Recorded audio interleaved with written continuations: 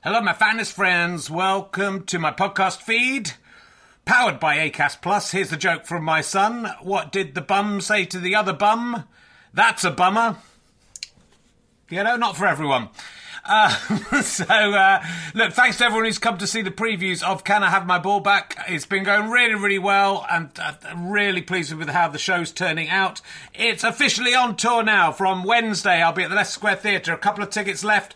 Lots of press coming to that one. It'd be lovely to sell out, but there are a few other London gigs not selling as well. So if you're going to come to London, maybe look up those other London gigs. And then this week, I'll be in St Albans on Thursday, Gloucester on Friday, Chorley on Saturday, which is sold out, but you can join the waiting list, and Glasgow on Sunday. 2 shows. I think the earlier show is sold out. Check with the venue, but the later show has some availability.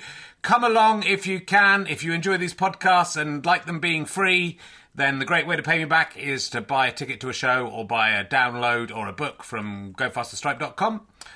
But you could just keep listening for free as well. That pays me back also. So, you know, no pressure. But I'd love to see you there. If you just know me from the podcast and don't know me as a stand-up, I'm pretty good as a stand-up. It's a good show. I think you're going to enjoy it. It's only made about 7 men faint so far. So, you know, are you brave enough to take the challenge? Let's sit back, relax, and enjoy whichever podcast you're listening to now.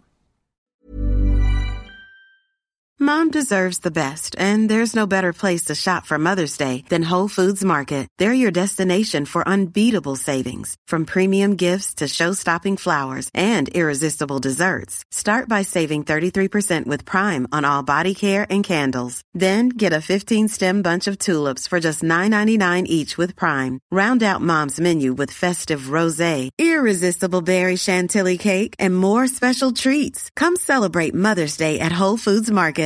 A lot can happen in the next 3 years. Like a chatbot may be your new best friend. But what won't change? Needing health insurance. United Healthcare Tri-Term Medical Plans are available for these changing times. Underwritten by Golden Rule Insurance Company, they offer budget-friendly, flexible coverage for people who are in between jobs or missed open enrollment. The plans last nearly 3 years in some states, with access to a nationwide network of doctors and hospitals. So for whatever tomorrow brings, United Healthcare Tri-Term Medical Plans may be for you. Learn more at uh1.com.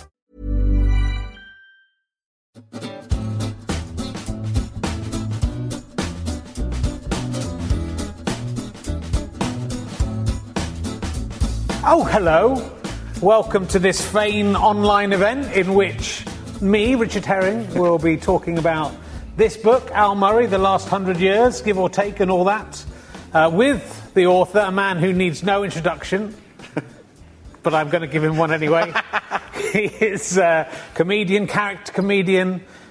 He studied history at Teddy Hall at Oxford University. I met him in the music room of Teddy Hall in 1988, the first time I ever saw him. And that is now part of history itself in 1988. That's a terrifying prospect. He's the host of We Have Ways of Making You Talk, the history podcast with James Holland. And so he's done a thing called the Pub Landlord that didn't really catch on. So will you please welcome the amazing Al Murray, ladies and gentlemen. There he is. Thank you, Richard. It's Al Murray. It was 1987. It's even longer ago than you think. Yeah, I'm afraid. Jeez. And it's that meeting that made me get into comedy.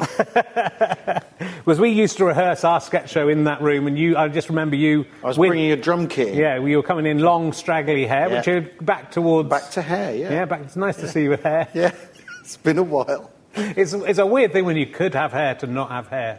Well, yeah, yes. I sort of don't want to dwell on it, but I mean, the thing is I was meant to go on tour in March. Yeah. March the 21st, we were going back out again. And what I tend to do is, with the clippers, cut my hair the night of the gig, like 10 minutes before I have to go on, because I really, I know I've got hair, I really hate having to cut it.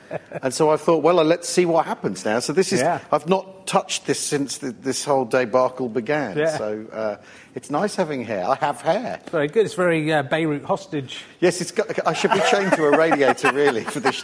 I mean, I've even got the Beirut geography teacher tweed on. Yeah, I have. The second-rate Lebanese high school, yeah. So let's get into it. We've only got an hour, and there's a lot to talk about with this book. Al Murray, The Last 100 Years. You were commissioned to write this during lockdown, Riz. Yeah. This was a sort of phone call in, I think, in mid-April. The conversation was, do you know the book 1066 and all that? I'm like, yeah, of course I do. Sellers and Yeatman, absolute classic, like, funny book. Yeah. That was in a million middle-class toilets. Was King John a bad king or a good king? The barons and all that. Because history used to be studied like that. Mm. And so, would you like to write that book? I said, yes, but I'm not going to do a Sellers and Yeatman pastiche, because that's impossible and foolish. Yeah. Because it's such a brilliant book now. The last thing you want to do is try and... it'd be like being asked to write Python sketches. It would be a stupid thing to say yes to. However, I didn't have anything else on. No one did. No one did, I know. So I'm not claiming, it's my unique moment, that. But it seemed like a thing to try and take on. As I got into writing it, I realised that really the last 20 years, I couldn't go near. There's a bit about the last 20 years at the end, but I just couldn't get into it because it is, it's box fresh since 2001, really. And also the thing you learn about history is the event that at the time is the thing that's like exercising everyone in 70 years' time doesn't look like much. No. Or might not be the most important event because you literally don't know what's going to happen. You have no idea what's around the corner. Which is like Brexit. Like Brexit last year was all anyone could talk about, and it's been displaced by a microbe. That's true. But although it's a book that you will learn stuff from, it's a flippant book. Yeah. And I don't think it's weird. You can be flippant about things that are 20 or 30 years old, even if they're pretty horrific. Yeah. And so you cover some, dark there's times. some horrible things happening. But you're able to be comedic about it when for most of it, something's still difficult to be joke about. But I think if it's so close, and if you got into Brexit, if you got into because it would Trump. be. Also, the other thing is it'd be quite boring to rehearse a lot of the things that have been occupying everyone now. Obviously, there's a bit about the Spanish flu pandemic, and you sort of think, I've got to write about a pandemic during a pandemic. Oh, brilliant! But actually, there are some things you could talk about with it. Yeah. But I mean, you're trying to write a flip book really in the end, and so to get bogged down in some of the more recent things where are the funnies, and also you might repeat what other people are saying and overlap. Yeah. So I'm more interested in sort of cracking wise about the Suez crisis. But it's good. Well, like for me, I stopped. My A-level and O-level stuff stopped at the beginning of World War II. Yeah. So I'm not very good. You don't even know who won. Yeah. Still waiting to find out. So I got it out from the book. It does tell you that. But all the stuff sort of between 1940 and when we started noticing history, what is now history, as children and teenagers, I wasn't good on it all. So it was. I found that very interesting to read about Suez properly and work out what Suez actually was, and Mao Zedong, which I don't know really anything about. So, and I think that it's a very good primer. I think this would be a great book to give to anyone who's just about to study history, even at quite a high level. Well, it's a sort of, I mean, although I left an awful lot out, but that's because it's a short book, and also there's loads of stuff I'm not interested in. Yeah, but that's what all history books should be about. Actually by being succinct, which I know we were talking about beforehand, which I found very hard with the book I wrote in lockdown. When you're given less time and less space to write about something, it's much harder. But I think you really get down to the nub of what you want it to be about. So to have to cover Suez in 2 pages or or whatever, then you actually really get what it's about. And sometimes in a chapter you'll go, well, the Cuban Missile Crisis, nothing happened, is your sort of your praising of that. And then you could read a bit more about it if you want. In the end, nothing happened. And thank God nothing happened. So it's like one of those... this Cuban Missile Crisis is a great lesson in how getting out of bed in the morning might be a really bad idea. Maybe if they'd all just thought, let's not bother. Yeah. There's little nuggets in all of it which are great. And things that I hadn't heard before with some of them. The fact that the Russian submarine had a vote on whether they were going to fight back. Yeah. And one person said no out of the 3. One guy said no, save the world. Yeah. I mean, quite literally. I mean, the thing is there's a second bloke in 1984 or something during that I left out, largely because when you're trying to write about 100 years, it sort of closes in, and you've got to pick your moments. But there's a guy in 1984 as well who. NATO were doing a big operation called Operation Able Archer, or Exercise Able Archer, where they were practising for if things went terribly wrong in East Germany and West Germany. And at the same time, I think a flock of geese flew into the Russian radar, Or just there was a glitch, and a bloke went, no, it's a glitch, we don't launch the nukes. So there's two occasions when a Russian bloke going, no, I don't think this is a good idea, stopped us all from being, immolated. I mean, so I've got a lot of time for Russian blokes. It's good, but also you think, from now to the end of history, wherever that may be, we only need one for the bloke to go, yeah, I think it is. Yeah. Because of the Cuban Missile Crisis, this thing that the Americans find a submarine and then they're depth charging it, basically, and the Russians, if they wanted, could reply with a nuclear torpedo. Yeah. And you think, don't do that. So you're basically... It's fascinating, actually, to look at the 20th century as a whole, as a history, which, of course, it is. Yeah. And, it's hard to... as hard as a man born in 1967 to acknowledge that a lot of my life is now history, but that's the way it goes. But it's an extraordinary century when you put it in, and it's basically 1914 to 1999 you're covering. Yeah. But even in that span, the world changed such a huge amount in that century. Yeah, and there's Eric Hobsbawm, the great left-wing historian, he's a Stalinist, basically, kind of. He used to talk about the short 20th century that he said ran from 1914 to 1990, because basically that's the length of the communist revolution in the Soviet Union. And so just that span, just so much happens. The difference between, say, the 19th century and the 20th century is that places are far away in the 19th century, and by the end of the 20th century, nowhere is far away from anywhere, and everything has direct knock-on consequence effects to everywhere else. It was Napoleon who famously said, the way you see the world when you're 18 is how you see the world, is your normal, is just sort of where you set your standard. And I was 18 in 1986, so an awful lot of that period, the cusp of the end of the Soviet Union, the end of the Warsaw Pact, the Iron Curtain, and I remember the Berlin Wall falling when we were at university. Yeah. And at the time thinking, what's that all about? It's a bit odd, isn't it? But now that is obviously like a massive full stop at the end of that period. You're right. So much happens, and also what happens is all the things that we are really concerned with now emerge, and mainly as a result of the Second World War. Yeah. Right? And the First World War and the Second World War, you can't have the one without the other. Because otherwise, what do you call the second one? I don't think there's any other... I was trying to think about it. I think, like any other century, if you got someone who was, like we were about 30 at the beginning, and someone who was about 30 at the end, and they met up and had a conversation still as 30-year-olds, any other century, I think you'd basically be, we're more or less the same. Yeah. We've got the same references, we more or less understand each other. But in 2000, if I'd met a 30-year-old from 1900 and got together, I don't think we'd barely have had anything in common. Exactly. And it's not just the sort of technology, it's the sort of the tectonic plates of power and how the world completely. I mean, it's because of the First World War. When people talk about the First World War being pointless, you just think, well, yeah, but it was incredibly consequential. Yeah. You can say it's as pointless as you want, but you don't get the Russian Revolution without it, or not that one that you get. No. And then which means you don't get Nazism, which means you don't, blah, blah, blah, if the 20th century is a drama, the 1418 war is the inciting incident, if you were writing a bad action movie. Well, very early on you'd talk about this idea of cock-up over conspiracy, which I think the start of the First World War really shows. So the Franz Ferdinand thing, which I knew quite a lot about, the Franz Ferdinand assassination. Yeah. But you go into quite a lot of detail about how there was a failed attempt. Yeah. He got blood all over the car and decided to carry on anyway. Well, and the bloke who throws the first hand grenade. Yeah.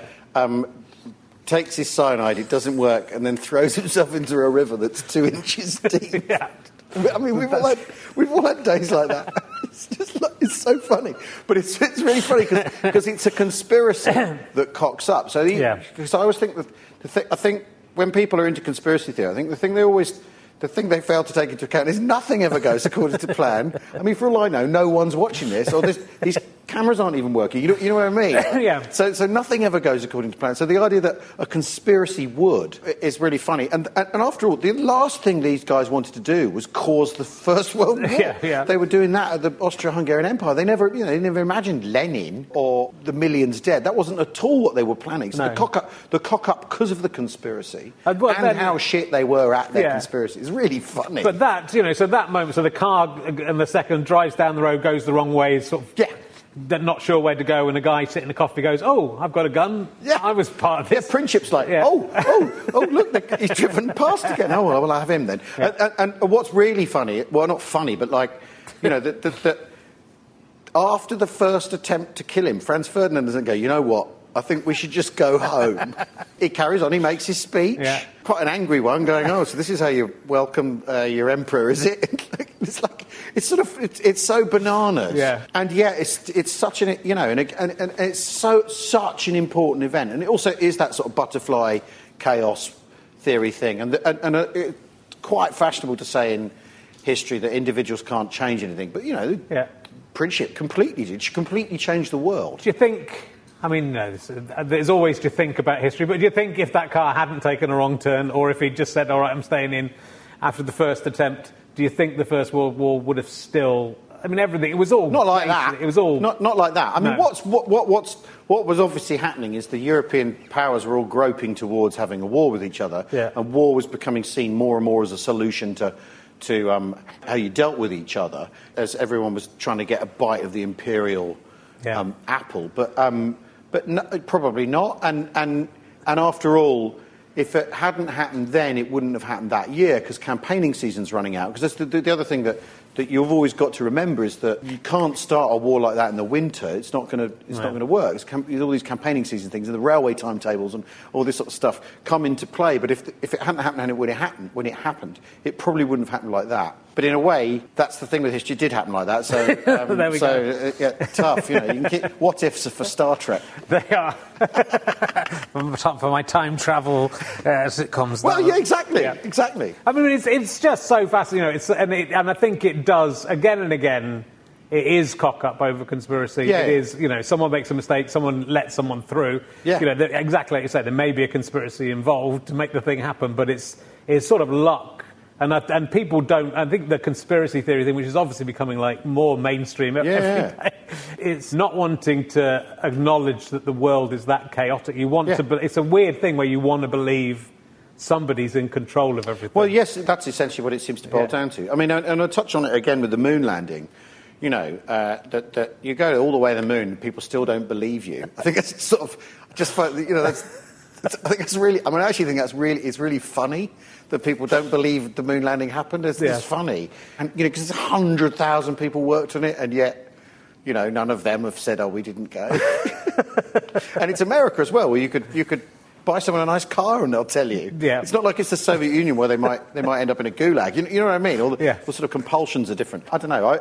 I mean, the what-if thing is and the conspiracy thing, I think they're trying to answer the same question as well, aren't they? How would the world be if the world wasn't like this? Yeah. Or wasn't how it appears to be? And on our podcast, we talk about the what-ifs a lot, you know, because people say, what if the Luftwaffe had a different approach in the Battle of Britain? And you kind of think, well, everything about it they never would have done. Everything about the way they went about things. They couldn't have come up with another way of doing what they did. But, you know, I think what ifs are actually for is reminding you that every moment in history was a present moment when it was occurring, and someone had a load of options in front of them, and had to, like we do right now. Yeah. And this year has been really illustrative of how history works. Is suddenly when there's a pile-up of decisions to make, that people make the wrong ones. Yeah. They drive to Barnard Castle, you know, and completely destroy their government, you know, because they didn't think it through. Yeah. And people are people and human and failing and foibled and all those things. But it does inevitably make, you know, you do start thinking the reason you haven't even done the last 20 years is because it's impossible to do. Yeah. But your great-great-grandchild or whatever it would be who'll be writing the next book in 2120. Yeah.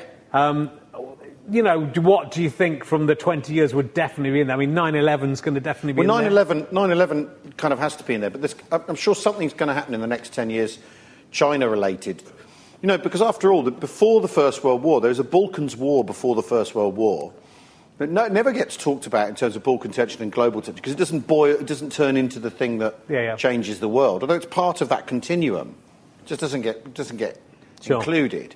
And I think, and it'd be interesting to see how the pandemic's weighed in the scales, because after all, I think the really interesting thing about the Spanish flu is when people talk about consequences of the First World War and the 1920s and 30s. I mean, the Spanish flu kills so many people, like 10 million, 20 million, no one really knows. Yeah.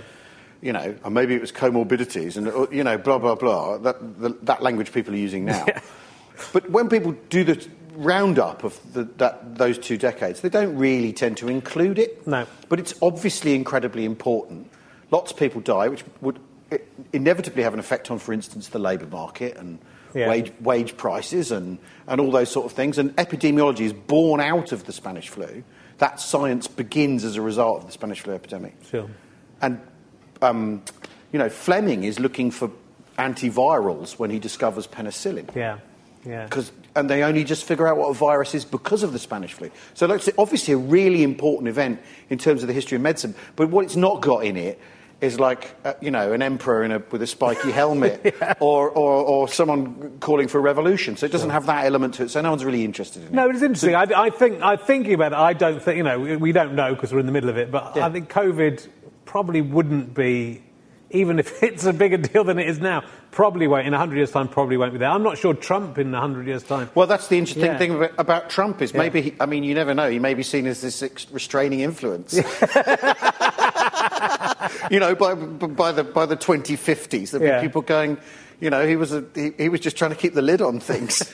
you never know because after all, politics looks so different when you zoom out and away from it. Well, I think that's because it's very much a personal look from what you're interested in, from a UK perspective. From your perspective, you're very open about that, and it's funny about that. But you will still occasionally go into mentioning things from outside that, and say, you know, no one talks about this, no one talks about that. But you're aware of all these wars and incidents that were a big deal for the people in the middle. Do make a point in the history of the Second World War is trying actually to tell it as a because there's so many plates spinning in that, and there's always a meanwhile. Absolutely, and the thing I try and set up in the book is the idea of a meanwhile, which I remember from when I was doing my degree.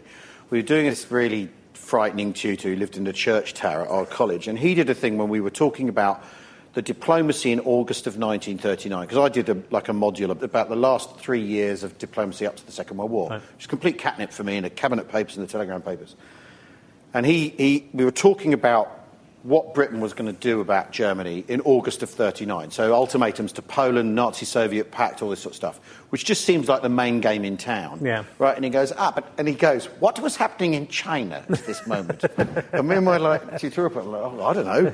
I've no idea. And he did this and got a book out from behind his head, and opened a page and made one of us... I mean, he's a sadist, this guy. Made us read out this thing about the British embassy in Shanghai that was surrounded by an angry mob and the Japanese were into... You know, And suddenly there's a meanwhile. So obviously... And they knew about that at the time, just because we're, focused on the one thing. And that's the thing with the Second World War. And in... The amount of Chinese people who died in the Second World War, I think it's 2-3 million people. Right? Makes what happened to us and our population look quite small beer when you look at... And it went on for a lot longer because the Japanese invaded Manchuria in 1931 and then later in the 1930s were present and doing terrible things. Yeah. And yet we don't know about that. And so I do a thing of going... At this point, most people would not talk about the war in China, and that's exactly what I'm going to do. And just ignore it, because we do ignore things. But, well, I suppose that is history, though, isn't it? Because history only certain... we can't have everything. No, you can't have everything. We're immediately... Even the newspaper's immediately taking the day down to a certain number of stories, and then the end-of-year review takes everything down to some numbers, and then things get forgotten, I mean, the thing, by the end of the book, even things that are within my memory... You know, you're talking about Rwanda and quite a few genocides. Basically, going, kind of forgotten that one. Well, and there is that because there's been a lot of talk, and I was sort of struck by this when I was writing it. There's been a lot of talk about how the 90s were before everything went to shit. Yeah, and it actually. Well, not when you look at it. No. Because what happened in... And the Balkans, which is incredibly complicated to write about, because you've got people seceding and then people seceding from the people seceding and then, and the confusion of that, when you're looking at it, you don't know who anyone is or why they might have a beef with each other and all that from a British perspective, which was always a long way away. It's Yugoslavia, I don't know, where's that? And so that, I remember at the time, that seeming to be an agonisingly long process. But actually, it all happened quite quickly, relatively speaking. Sure. Especially when you consider that we're still in Afghanistan 20 years later, in one way or another. And so the 90s is, what happened in the Balkans and then what happens in Rwanda, researching that, you think, Christ, why aren't we still talking about this? Why aren't we still going on about this or fixated on it as a red-hot lesson of what can happen if you stoke racial tension? And it all goes off, blows up in your face. Well, as you said, you talk about the racists not really learning the lessons of what happens with racism throughout all of this. But do a bit about Hitler did make racism look really bad. Yeah. And yet, maybe give it another go. But, that's it, isn't it? I mean, there's whole civilizations that we have no record of. If you go back through history, a shoe turns up, well, not a shoe, but a pot turns up and go, oh, here's a new... It's a new kind of pot. It's a new civilization we didn't know about. Yeah. And so that history is really largely about forgetting rather than remembering. Well, and then, but this book is, it is your view, but it's well thought through, but that's what all history books really are, and you just cut out all the flannel. It's very... I did make a point in the introduction of saying this book is biased. Yeah. I think it is probably the first history book ever written that says that in its introduction, rather than making a sort of earnest attempt to I'm going to address these things that just aren't talked about. But you put the other side and you do talk about stuff that you, despite yourself, it's as I say, it's a great primer. It's funny, which is great too, and I think that's a great way always a good way to educate, which I think a lot of history books forget about. And there is so much funny stuff in history, and history's made to look, sort of dry and, treaties, and we've got to get all the dates and the names right. Yeah. But actually, the minute you bring out any little moment of, I remember reading in some history book about, the Crusades or something about a guy mooning the castle and being shot by an arrow, as that's in one of the accounts. And you go, that's the kind of thing that history books should just chuck that in every now and again, because you'll laugh at that and you go, oh, now I'm interested. Now I've got the human... And they turn into people. I didn't put it in a book. There's a really funny story about the Kaiser before the First World War. He's at some dinner and he sits down next to the King of Belgium and at the dinner and he says, there's nothing stopping me invading your country, right? That my army could, would have been in Brussels by lunchtime tomorrow if I wanted, right? And the King of Belgium is basically... and when he leaves with his helmet on the wrong way round. Because he's so freaked out by it. And suddenly they're people. Suddenly they're not just these sort of, avatars. And they're very often people in history you use to beam your views through and use to represent who you think... what you think about them and what you want them to be, rather than them actually being people. Yeah. Well, it's and a lot of it is that for a lot of politicians and kings, and they can just get through their life without anything too bad happening. They can sit there. I mean, this is what we're seeing now. Boris Johnson could easily have just gone, OK, great, I'm in, I'll get this Brexit out of the way, and it'll all, I've got a plan. There's a whole chunk of politicians. I always suspect what they really want is a statue. Yeah. I mean, and obviously that then gets thrown in a waterway. But he really, Boris wants to build HS2 and have a statue. Yeah. And so, I mean, I don't feel sorry for him, but there is an extent to which this year has really, really rained on his particular parade, hasn't it? But if history overcomes, I think like Nicholas II of Russia is the prime example of this. And in any other time, he would probably have bumbled through, and it wouldn't have mattered. But he. But he was caught in that thing of he was always too late to figuring things out. Yeah. And he was weak, so he was ineffective. And then people would say, well, you're ineffective. We don't need someone ineffective, but he couldn't be effective. So he was permanently trapped. The Russian state was weird because it was big and acted tyrannous, but was actually really weak and decentralised, and there wasn't a lot he could do. Yeah. And so he was sort of, whenever anyone came to him and said, could you sort this out? He couldn't do it. No. But then he kept on taking charge. I mean, do you think he believed that he was... Because the divine right of kings... He had some divine right stuff going around. He believes in his head. Which, you've got... That's there to make people think you should be there. That's not for you. Yeah. Someone forgot to go. The divine right of kings bit is just so that it's like Hitler ending up believing his own hype. Yeah. I mean, that he was a messianic genius sent to save Germany, which obviously he wasn't. But it's that, I mean, you know, that's the modern way of looking at it.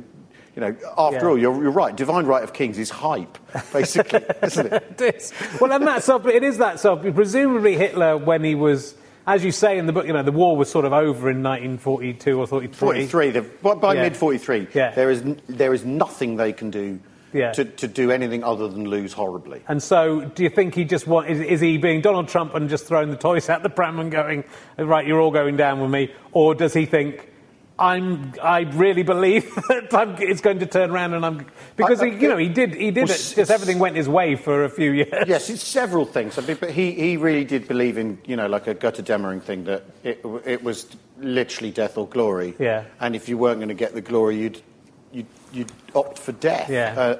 And I mean, the 1940, by the middle of 1943, it's over. There's literally nothing they can do to win. Literally nothing they can do to force a stalemate. Literally nothing they can do to bring anyone to the negotiating table. Yeah. They've gone too far, and also there's nothing effective. They can blunt Allied efforts to win the war, the Germans, but there's nothing they can do. By July 43, the firebombing on Hamburg happens, where the Allies in 3 days completely destroy a city, kill more people than were killed in Britain in the Blitz, right. Basically, and the Germans go, we're still going to win. And Goebbels does his famous Total War speech. Oh, we're still going to win. We're still going to turn this around. And they know they can't. And everything they do is simply prolonging the moment and the agony and the death and also because the other thing is the Holocaust is a genuine front that they're concerned with maintaining. Yeah. So they want to try and get the Holocaust done. Yeah. So they want to stay. So, you know, which is all. For the book, I did write. I wrote 20,000 words of, basically GCSE Nazis, right? So both of my elder daughters have studied history. They're studying it. Willow, my middle daughter, studying to A level. She did GCSE history, and they do GCSE Nazis. Yeah. And like you say, they get to 1939. And then the war starts, and there's literally nothing. It's like a cliff edge, isn't it? You know, you're supposed to, go find that out for yourself. And I'd written all this stuff, and about the Enabling Act and the KFD and all this sort of stuff, and the difference between the SS and the SD and the Night of the Long Lives. And in the end, you're just thinking, oh God, this is just Hitler. So that's what that chapter turned into. Because when you get bogged down in that, him, it, how they thought, what they were trying to do, you end up feeling dirty. I remember when we were working on, when we were doing Time, Gentlemen, Please, a long, long time ago, we were both reading the Kershaw Hitler biography. And I remember sitting on a beach in Greece with his face, Hitler's face on the paperback. Like, you're thinking, what does this look like? You know, the Greek, they don't particularly like the Germans in Greece, and I'm saying with this big Hitler book. And I remember reading that and just coming away from it feeling made dirty by it, by the thinking, because he lays out his thinking in that book really clearly, and just sort of made foul by it. And so in the end I thought, well, I can't actually have this in the book. Right. Because it's too horrible. Yeah.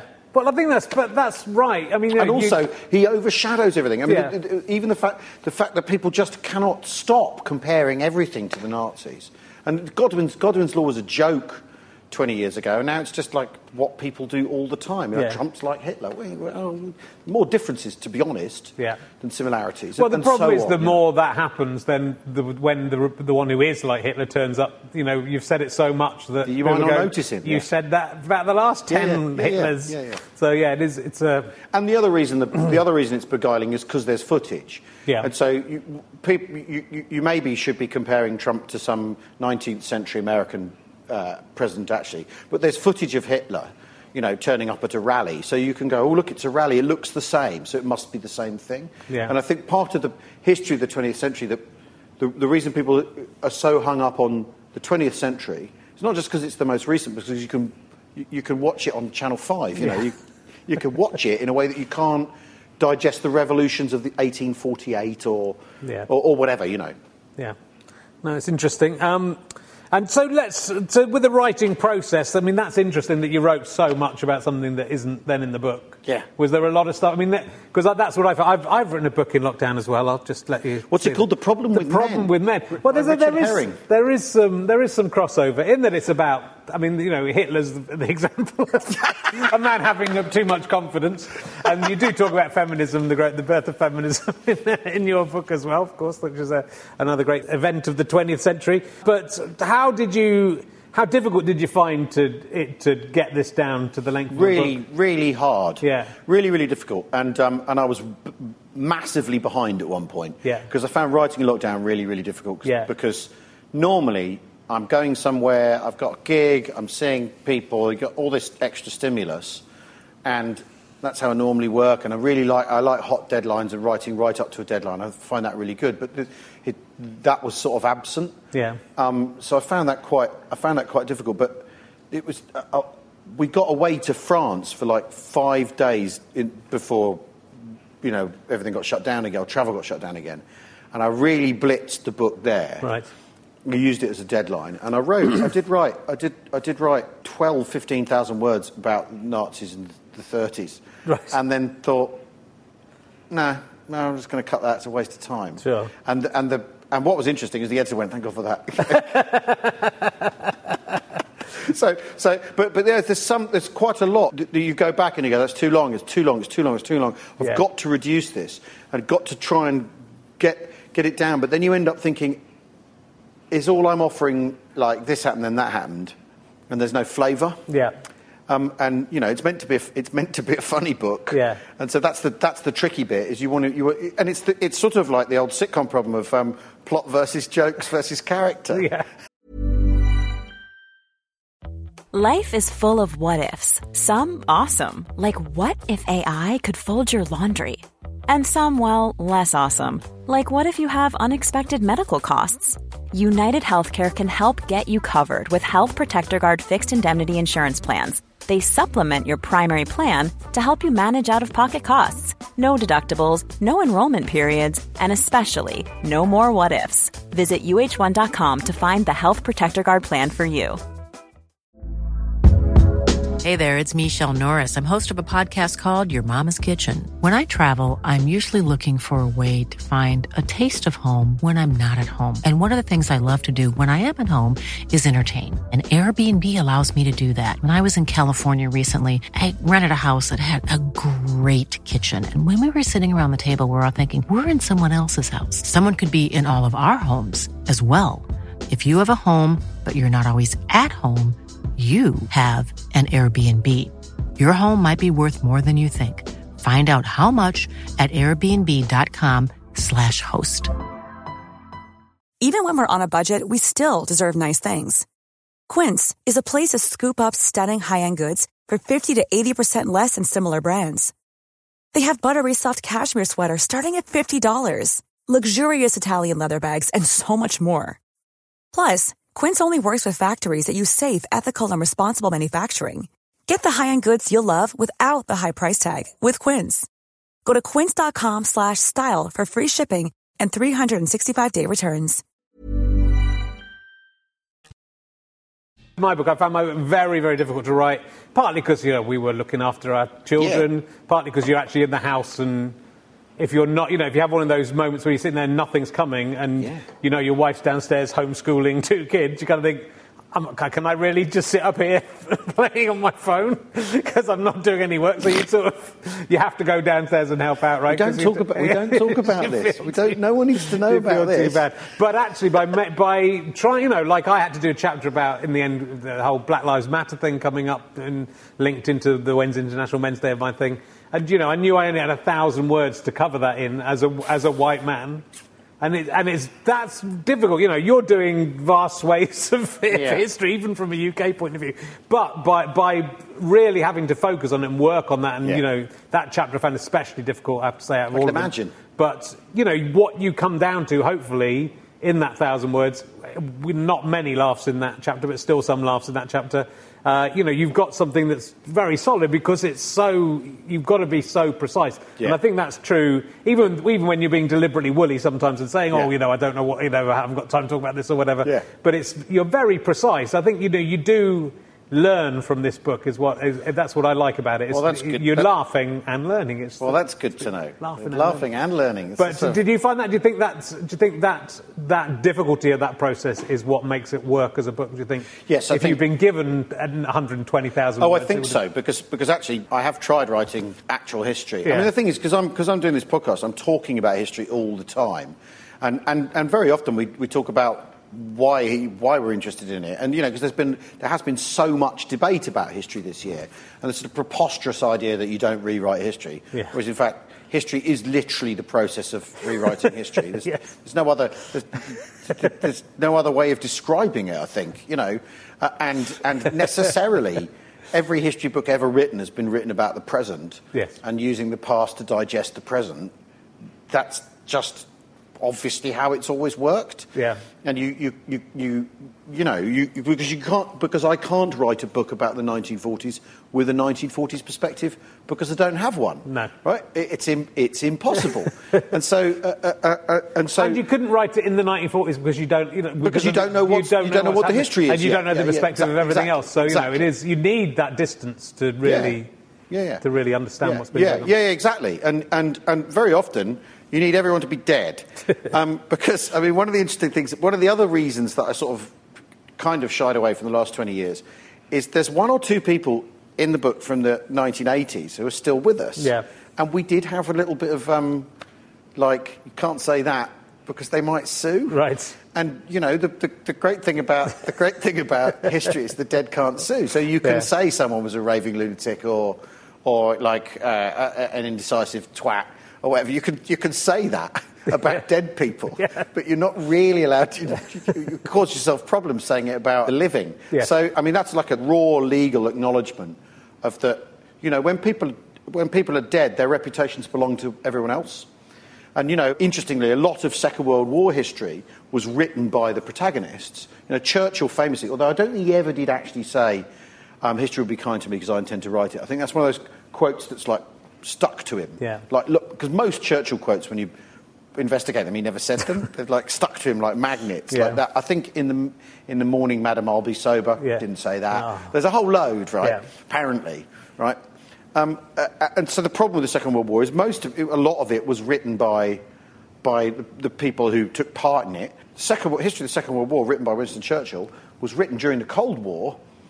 And for a Cold War audience, and to try and keep the North Atlantic alliance alive. So that's what that book's about, as much as it's about what happened during the war. Yeah. So you need these people in the ground so you can write about them.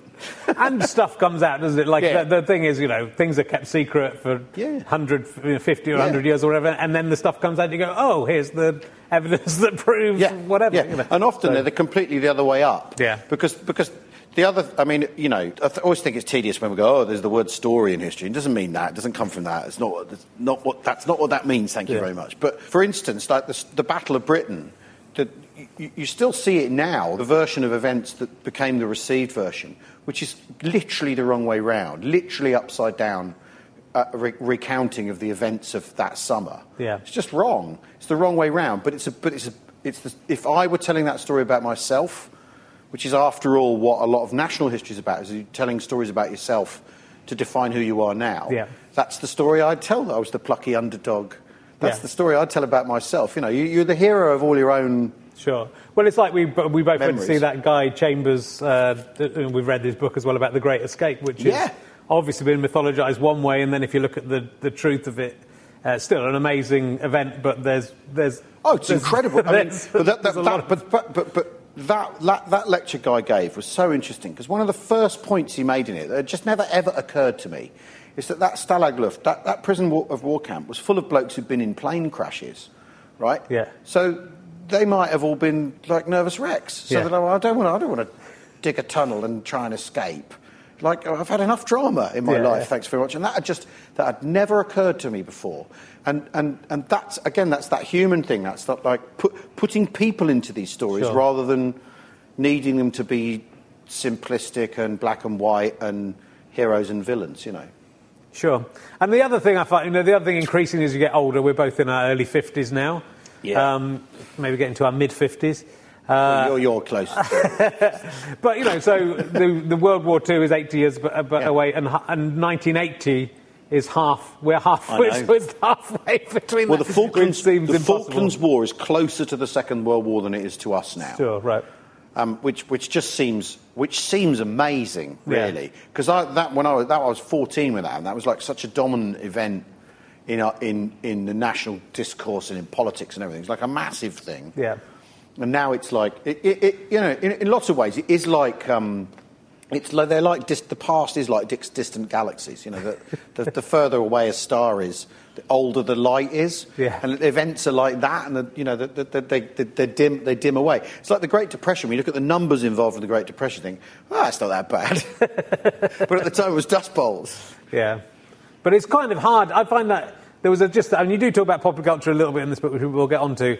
But there was a tweet last week about the Goodies being started 50 years ago, but then, which I can just about believe, but Harry Enfield's television programme started 30 years ago. I know. That's the thing. And so there's this weird way, isn't there, that time kind of concertinas. That time compression, yeah. So, I think when you look at, particularly in pop culture, is that thing, the Beatles is 7 years. Yeah. Which is incomprehensible. That's as long as it takes U2 to make an album. Like, it's like... and 7 years of your life, like, can seem like just a tumble. Yeah. Like, how do they fit all that into... It's impossible. Yeah, it is. Well, you write about the Beatles, you write about punk. Yeah. You cover quite a bit of music and stuff like that. But you do... I love the idea of... I think this... It reminds me of something we nearly did in one of our very first radio shows, with this idea that sex began in 1960, which is, not an unknown thing to say before. But in the book you say there was no sex before 1960, and that's when it came up. But the Beatles, that sea change in that decade is from Profumo onwards. But to be more serious about that, that's all because of the war. Yeah. It's that, everything's been tossed up into... But the sex thing is just because... that chapter, I wrote that because... If you didn't know better, from the way people talk about the 60s, that sex was literally invented in the 1960s. Yeah. And I have to say, as a child of the 80s, I used to get really, really fed up with people going on about the 60s. And you get this... I remember when we were students, there was a whole thing, where's the spirit of 1968? I think, well, it's 1988. We were concerned with our things, not what, shut up. And the 60s, for me, obviously it's an amazing decade and incredible things happen. And all of them, and again, a lot of them that we're still kind of like dealing with. And the tone for an awful lot of stuff was set in that decade. But could people stop going on about it? Honestly, and also all the people, they're all in their 80s now, so I'm not interested in what a load of old farts have to say about Sgt. Pepper. So I'm really ambivalent about it, because I also I love the Beatles. Yes. Yeah, but my parents got married in 1960 or 1961. Yeah. And so they were settled down before any of this all happened. So my parents feel like the previous generation to that. If they'd even stayed single till they were 30, they would be the next. They would be the next generation. But there's a definite cut-off point, I think. Oh, there very much is. And it's national service. Yeah.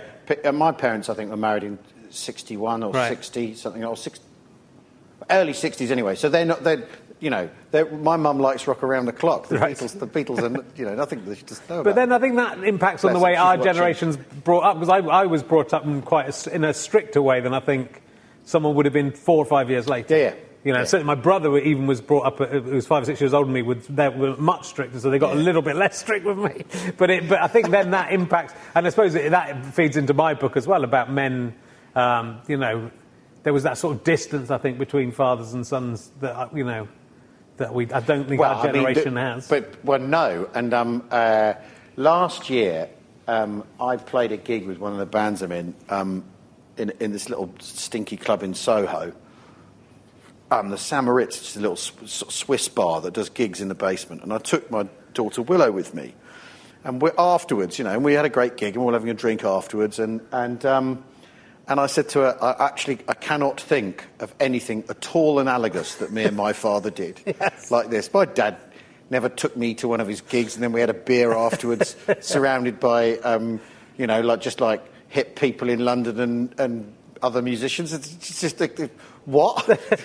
And he'd never have imagined if he'd been doing. I mean, he never would have done a thing. No, you know, he never brought me along to a thing like that. I'd have never got involved. It's just like the music was sort of paired off, or culture felt much more paired off generationally, and that's all gone. I think, or not all gone, but it's changed enormously, and that's the '60s. That's the '60s catalysing everything. Yeah. And so I think that's and you know, feminism's sort of having that sort of second wave, I suppose, in the '60s and sort of... Yeah. Although my feeling about feminism, the thing I think is really funny about, not funny about feminism, but funny about the reaction is how stupid people have been in reaction to it. It's sort of amazing. It's amazing how stupid lots of people have reacted to an awful lot of it. The sort of hoops that feminism has been forced to jump through by men, basically, and I try and articulate in the book it's about people still talk about burning bras, and that's longer ago than the goodies. There are still many, they want to burn their bras. It's like, all you're telling us there is you're obsessed with boobs. Yes. You know, but... Well, but that's...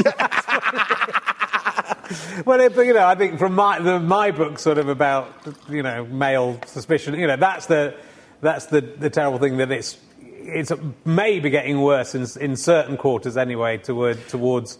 And I think with my book, that realisation, again, in lockdown partly, lockdown really informed my book, just because that realisation that, you know, that sort of attitude has informed what we're going through with reactions to COVID, with government reactions to COVID, with people's reactions to statues being pulled down and Black Lives Matter.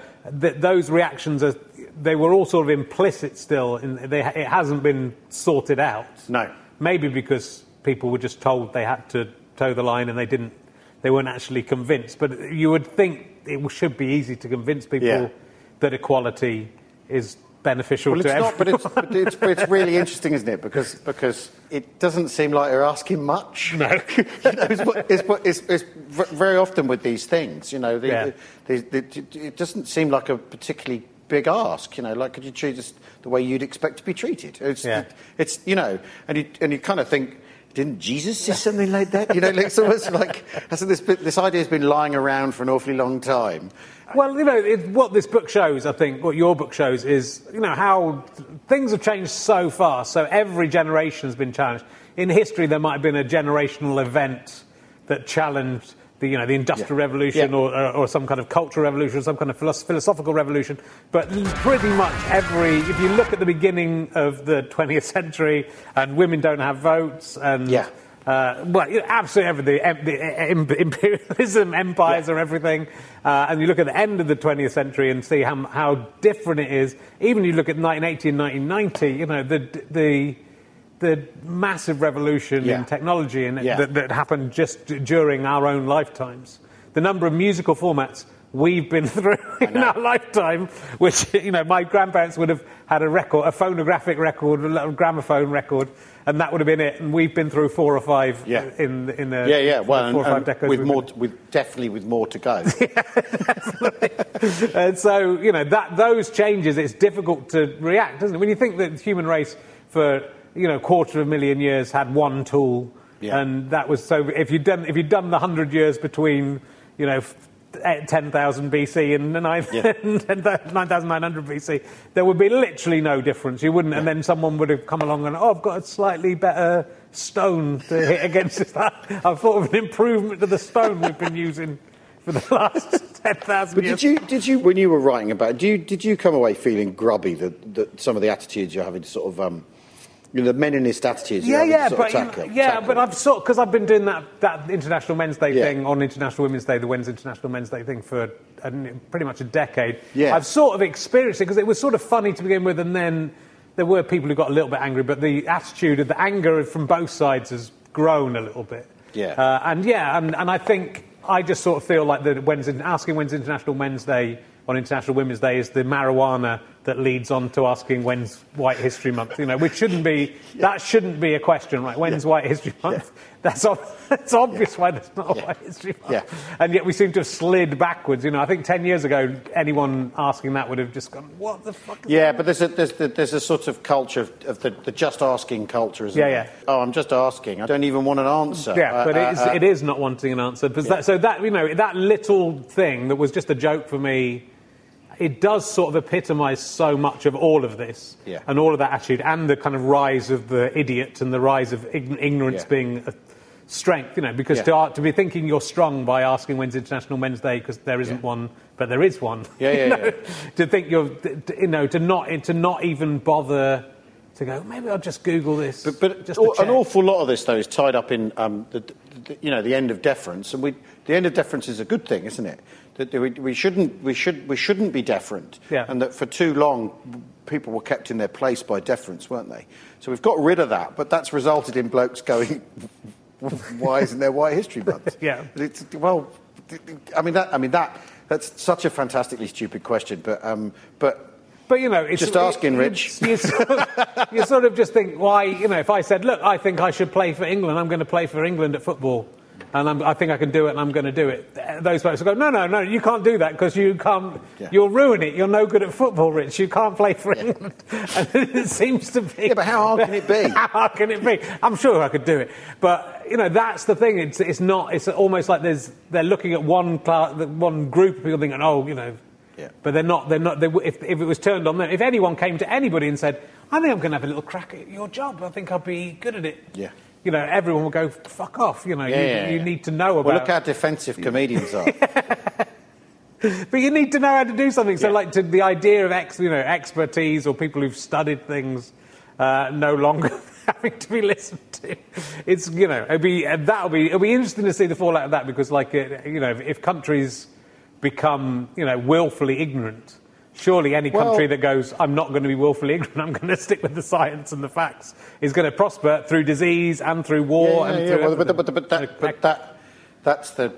I mean, the few gigs I did in the summer that we were doing, I had the pub landlord say, this government needs to get its finger out and come up with a vaccine as soon as possible so I can refuse to take it. They're holding up my fun. And you think, well, that's not that far from how a lot of and the thing is, and again I think you go, there's this sort of, there's a crust of people behaving like that, and they colour it for everyone else. I think it's like, I do, you look at the Trump phenomenon. There's obviously in America a lot of people who can't vote Democrat regardless, so they probably held their nose and voted for him. Then there's obviously the people who went to his rallies, and they're the story. But we don't know how representative they are of his actual vote bloc. But they're the tail wagging the dog. Yeah. And they're how the age is being coloured. And that's sort of what's happening now, is that crust of people are starting to control the discourse. And that's really... It's worrying. I mean, with a historian's hat, and you go, "Well, that's very interesting, and who knows where this will lead?" And rather than sort of... shitting the bed about it. It's strange. I mean, the anti-vaxxing, which got rumbling sort of 25 years ago. I remember an old friend of mine who's a doctor saying, the anti-vax people are going to have the deaths of so many people on their hands, and they're going to say it's nothing to do with them. And he was right. Yeah. Whew. So, any hope for the future? Or was he right? We don't know, because it's not history yet. That's the thing. True. It's current affairs. It doesn't count. I remember when I first went to do my history degree in 1987, it was 1962 was when history either ended or began, depending on your point of view, whichever you're looking at it. So it was 25 years. Is the statute of limitations in academic history at the time, and I think that stands. I think that, so what would be 2045? We can look back. We're history. Yeah. And I'll be in my mid to late 70s, my late 70s. So maybe you get, because it would be. I mean, people talk about time machines back. It'd be really great to time machine 100 years into the future and read the history book, not just for the spoilers, but to find out what they think of us. Yeah, definitely, and who makes it through. I think it's just fascinating who makes it through and who doesn't. Because history will occasionally throw out these personalities who've survived enough in the books to still be there, but are not in anyone's public consciousness anymore. Yeah. And there's obviously the big players that will. But even that, that's what I think. Like in 10,000 years' time or 5,000 years' time, who's going to be remembered? Anyone from the 20th century? Hitler? That's probably. I think it'd be the Wright brothers. Maybe. Someone who invented something. Yeah, hopefully. Hopefully. But, it's fascinating. Or me and my book. It's fascinating. What if this is the only book that survives, that's the history of the 20th century, and I become like the chronicler, I become the Hollinshead Chronicles of the 20th century, and the Shakespeare of the 22nd century writes all his plays based on this book. Jackpot. It could happen. But that's all the Roman stuff is the books that survive. And all the books that survive are the ones that reform us. And all the books that are lost, we don't. Although we get little fragments of That's something. why I wrote it, in the hope that would happen. Well, I think it's good enough that it deserves that. I think all other history, I'm going to devote the rest of my life to erasing all other history books. I'm just printing these. Well, there must be a way of hacking some server and deleting all history books except this one. It's a very enjoyable book. I've Richard. read it cover to cover, which I do not always do. Bless you. With my interview. And I'm going to send a copy of your book to my dad. I think he'll enjoy it. I'm sure he will. Make him tell him he loves you. Make him hold you and tell him he loves you. I'll give it a go. I love it. We can't do that. Our generation can't do that. Ladies and gentlemen, absolute delight as always to talk to the amazing Al Murray. Don't buy his book. Buy my book. Don't buy his book. It's rubbish.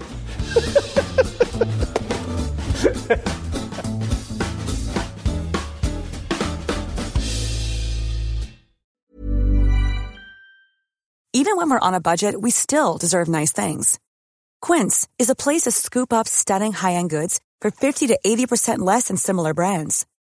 They have buttery soft cashmere sweaters starting at $50, luxurious Italian leather bags, and so much more. Plus, Quince only works with factories that use safe, ethical, and responsible manufacturing. Get the high-end goods you'll love without the high price tag with Quince. Go to quince.com/style for free shipping and 365-day returns. Mom deserves the best, and there's no better place to shop for Mother's Day than Whole Foods Market. They're your destination for unbeatable savings, from premium gifts to show-stopping flowers and irresistible desserts. Start by saving 33% with Prime on all body care and candles. Then get a 15-stem bunch of tulips for just $9.99 each with Prime. Round out Mom's menu with festive rosé, irresistible berry chantilly cake, and more special treats. Come celebrate Mother's Day at Whole Foods Market. Imagine the softest sheets you've ever felt. Now imagine them getting even softer over time. That's what you'll feel with Boll & Branch's organic cotton sheets. In a recent customer survey, 96% replied that Boll & Branch sheets get softer with every wash. Start getting your best night's sleep in these sheets that get softer and softer for years to come. Try their sheets with a 30-night guarantee. Plus, get 15% off your first order at bollandbranch.com. Code BUTTERY. Exclusions apply. See site for details. Thanks again for listening to the podcast. richardherring.com/ballback/tour or richardherring.com/gigs for all of the information on the tour. GoFasterStroke.com for lots of downloads and books and lots of fun. Thanks for listening. Go and listen to another one. Tell your friends about the show. Tell your friends about the tour. I love you all. I'm out.